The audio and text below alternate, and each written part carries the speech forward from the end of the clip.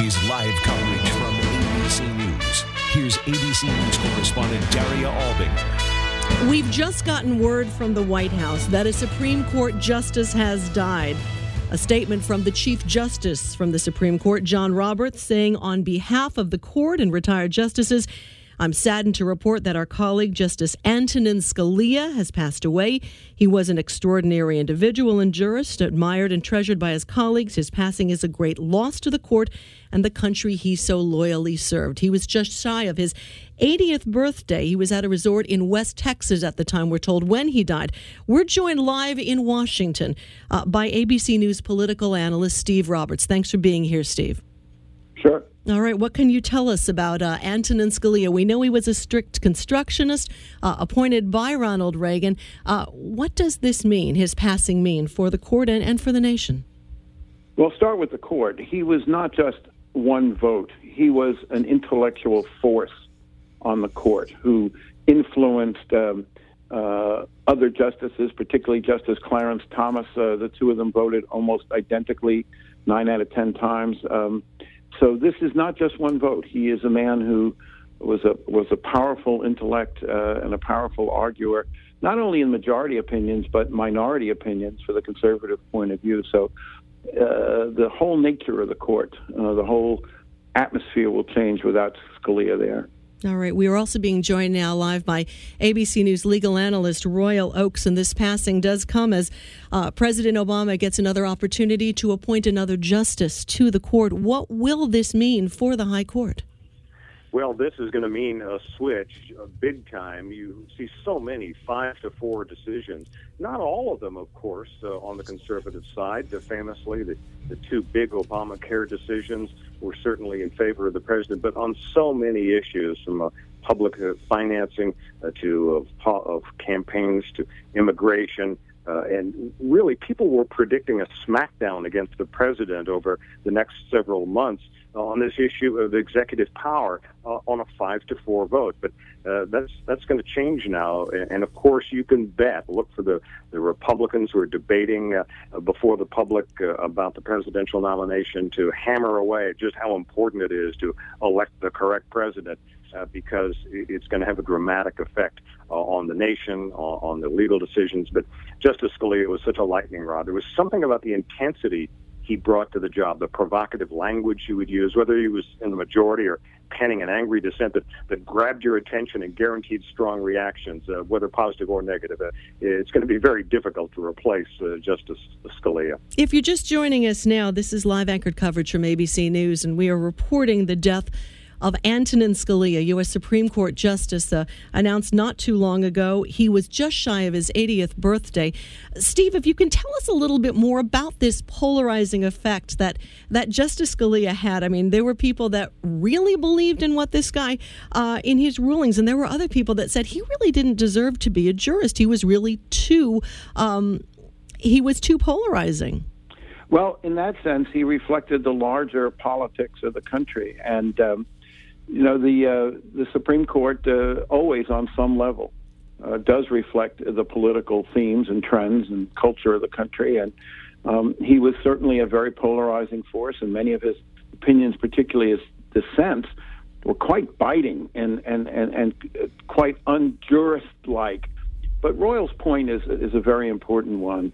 The death of Scalia means that the Supreme Court is going to be a very, very important issue in the presidential election. It reminds everybody that elections have consequences, and that one of the most important things any president ever does is name a Supreme Court justice, particularly, as Royal said, in an era where we have such a divided court, where so many of the decisions are 5-4. I expect that it's going to be almost impossible for Barack Obama to get a new justice through a Republican Senate, which means that the new president immediately, it's entirely possible that the first decision he or she would have to make is a new Supreme Court justice, which means that's going to be a major issue in the campaign from now on. So that you see a shift in the focuses of the campaigns right now to include the Supreme Court, at least make it much more of a priority than it's been so far in the campaign. I do.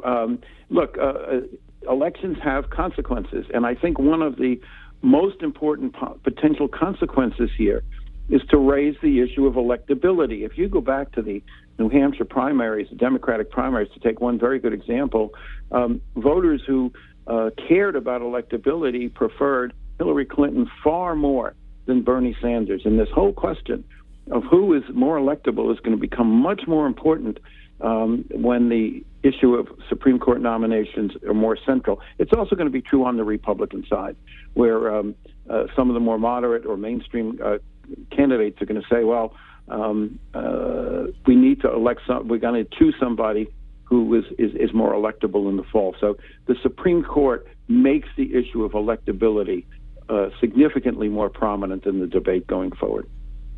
Royal, let's talk a little bit about Scalia himself. He came from a blue-collar background from Trenton, New Jersey, worked his way through law school, and he really had a lot of that tenacity, that blue-collar tenacity in his approach to the legal practice, and then as his approach as a jurist. What can you tell us more about that? That's right. A blue-collar background and yet rather blue blood existence. Graduated with honors from Harvard Law School.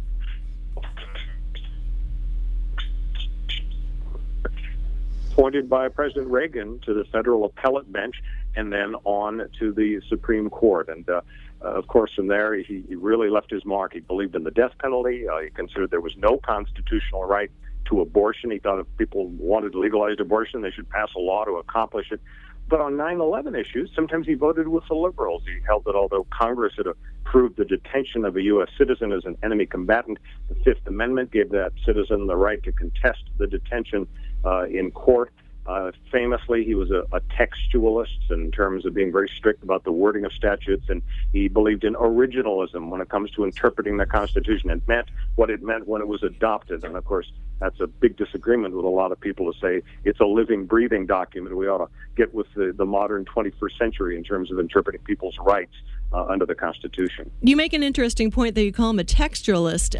A lot of people have described him as a strict constructionist. For those of us who are not as versed in the law as you are, what's the difference there?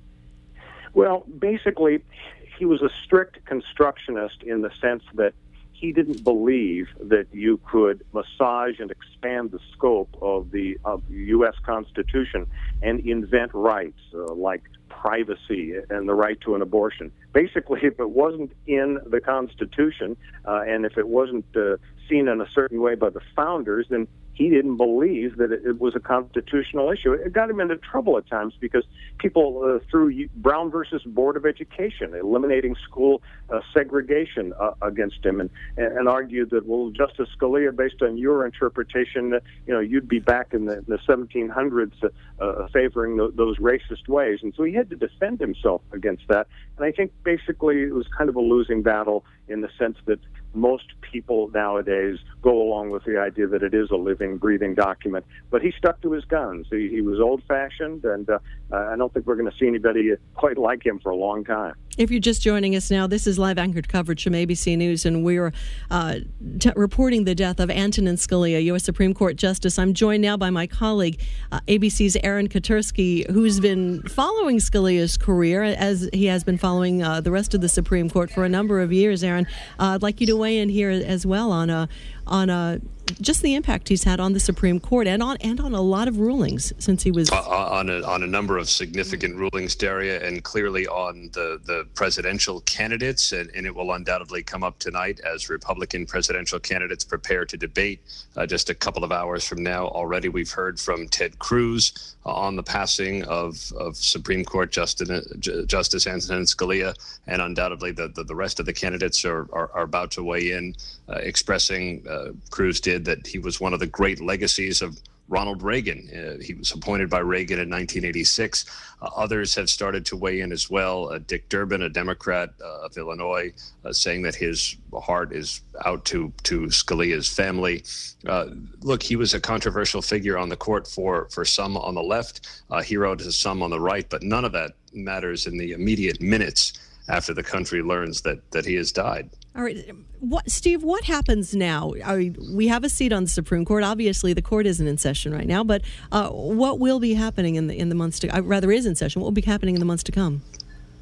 Well, I imagine that President Obama will try to nominate someone to the court, but Republicans control the Senate and they control the Judiciary Committee, and it's possible they won't even hold hearings on his nominee or won't even vote on it. And I just think it's highly unlikely in a political year for them to actually bring a nominee to a vote. And so I think that the likelihood is that this seat will remain open, and for the remainder of the court term, that means you have only 8 justices. And sometimes you only have 8 justices when one justice recuses himself or herself because they've had some prior involvement in a case.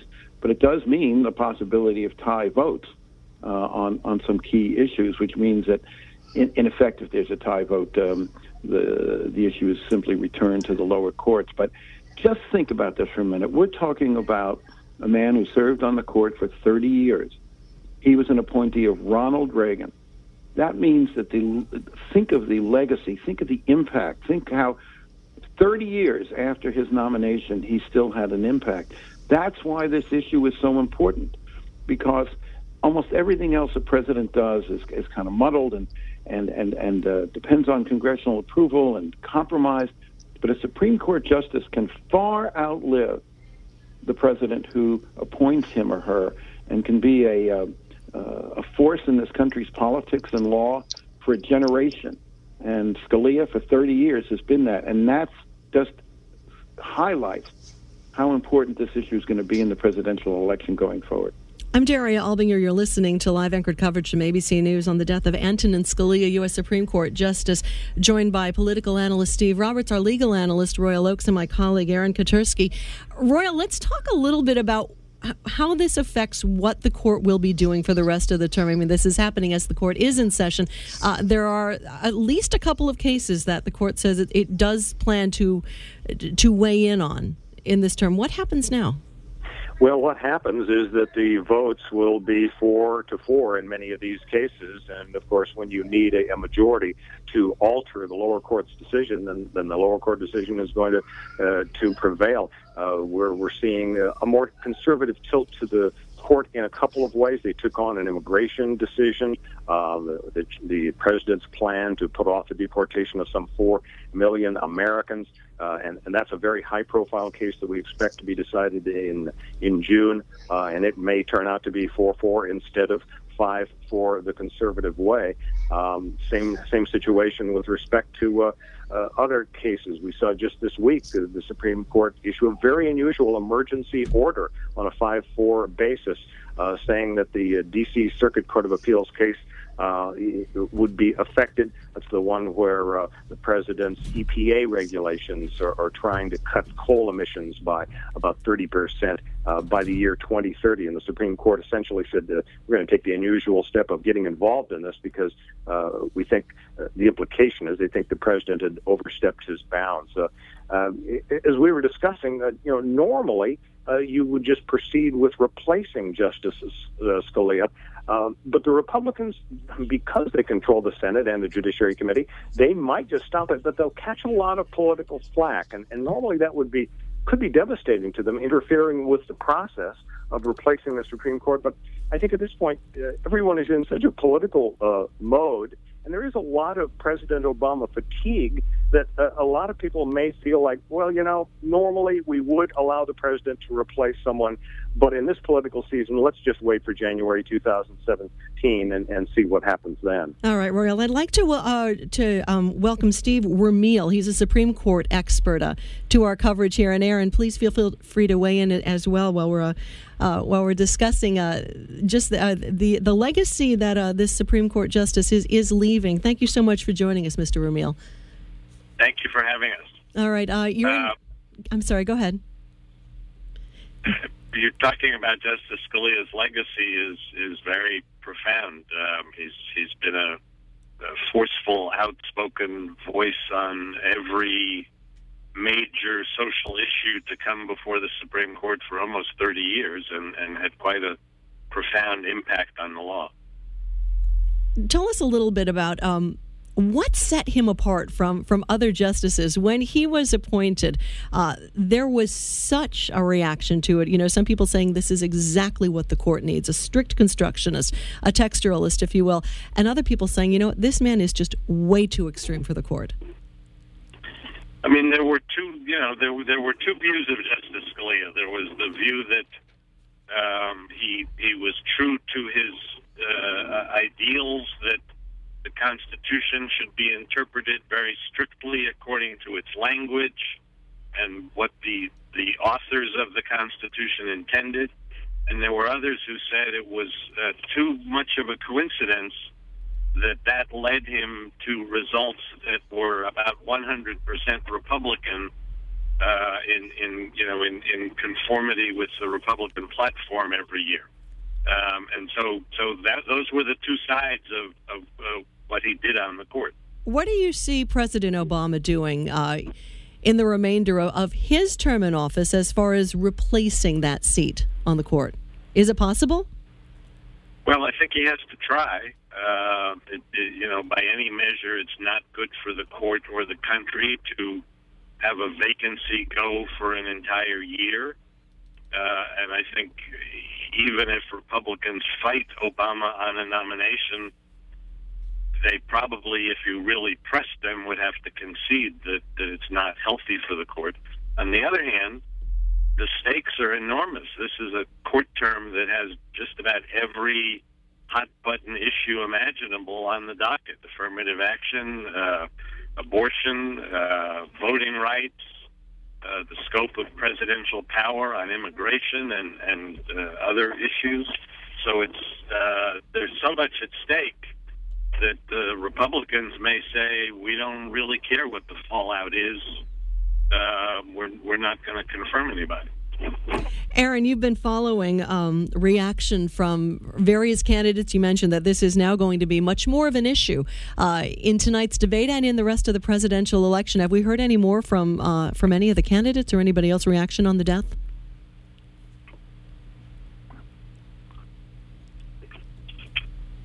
All right, Steve, could you maybe weigh on that as well? I saw a statement from Ted Cruz already saying that the next president should fill the vacancy.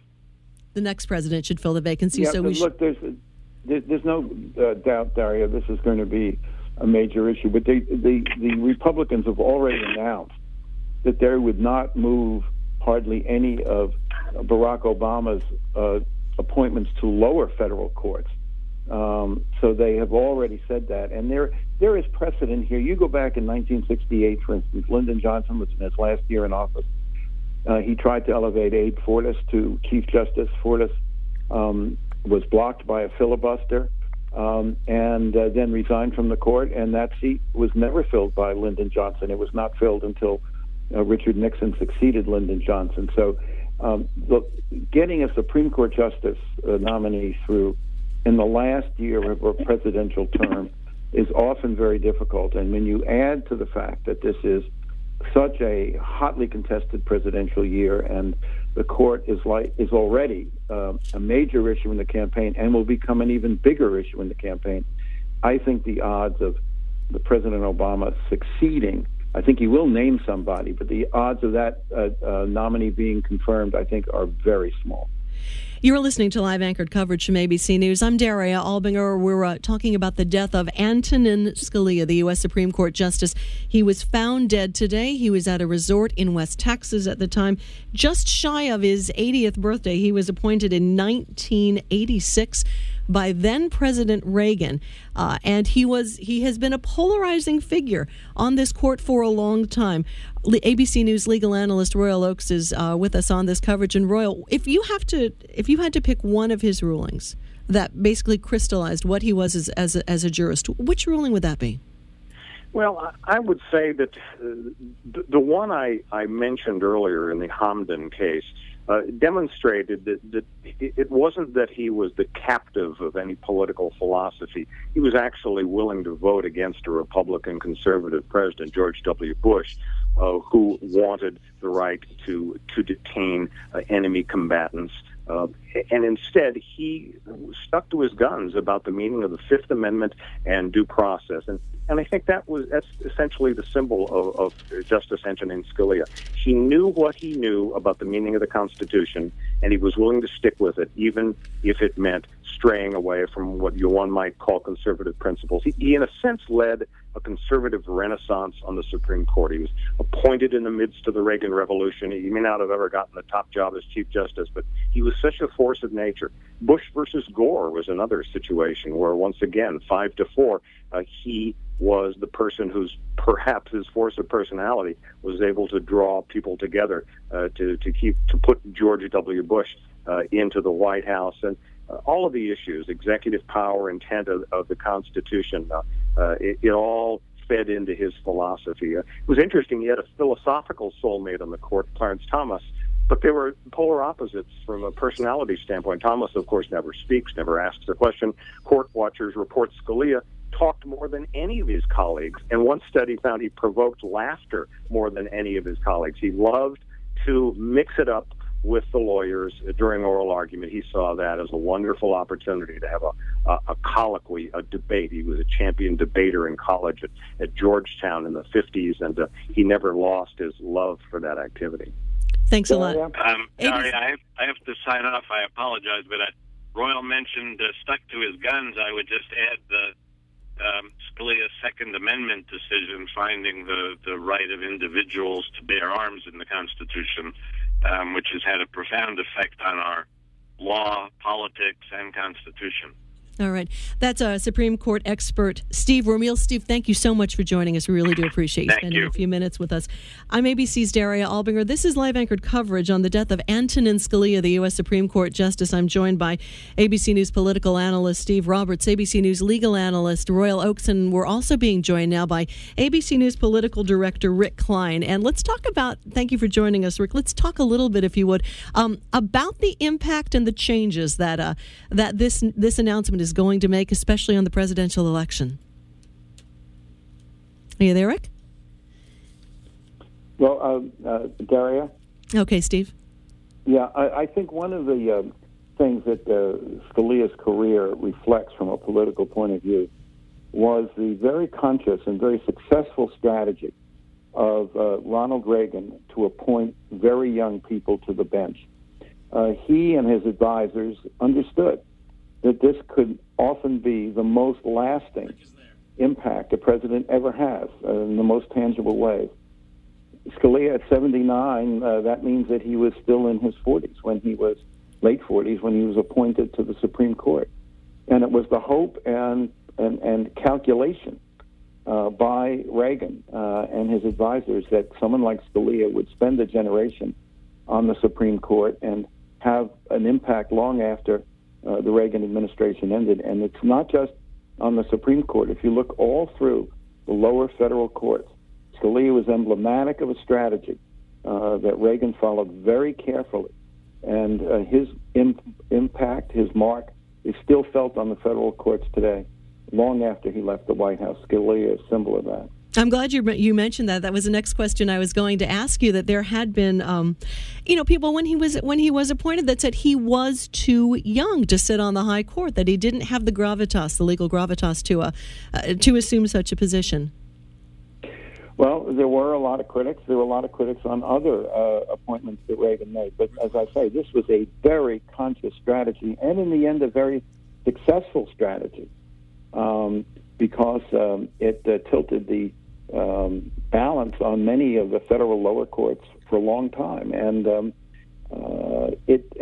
so one of the interesting questions is who succeeds him, because let's remember something else here, Daria. There are several other justices who are in their 70s and who are not in good health. Justice Ruth Bader Ginsburg has been had several bouts of illness, and she is often considered the next justice to leave the scene. And so it's not just that Scalia's seat will be filled either by Barack Obama or his successor. I'd like to bring on but it's likely to be several other seats as well. All right. Thanks, Steve. I'd like to bring on ABC News political director Rick Klein. I know it's a busy night for you. I do appreciate you spending some time with us tonight. Of course. Let's talk about the impact that this makes, the changes this makes in the presidential election. This could upend the race for the Republican presidential nomination. You think about the issues that the candidates have been fighting over. Suddenly, the campaign will feel very real and about very big things. Nothing bigger than filling seats on the Supreme Court. Already, Ted Cruz out with a statement saying that the next president, not this president, should fill this vacancy. There will surely be a big fight on Capitol Hill if President Obama, as we would just presume he would, goes forward with an appointment. But now the backdrop for these Republican candidates will turn on issues around the Supreme Court. And they're big issues, of course, issues like abortion and gay rights and affirmative action. All of these are hotly contested right now, and we've had this precarious balance on the court where it seems you've had the 4 liberals, the 4 conservatives, 1 swing justice. The idea that balance could be upset by President Obama and certainly the next president, the potential to change that balance. I would presume that it will come up in a heated fashion tonight at the debate in just a few hours down in South Carolina. And I think it's going to change the tenor of this race just as the voting has begun. Any word from the White House about when the search for a successor or an appointment might be announced? The statement just came out from the White House saying that the president had been informed that there'll be a further statement from the White House tonight. No word yet on the timeline for this, but I'll tell you that White House is prepared for these eventualities, not necessarily deaths, but resignations, and they've got lists of folks. It's not like they start from scratch.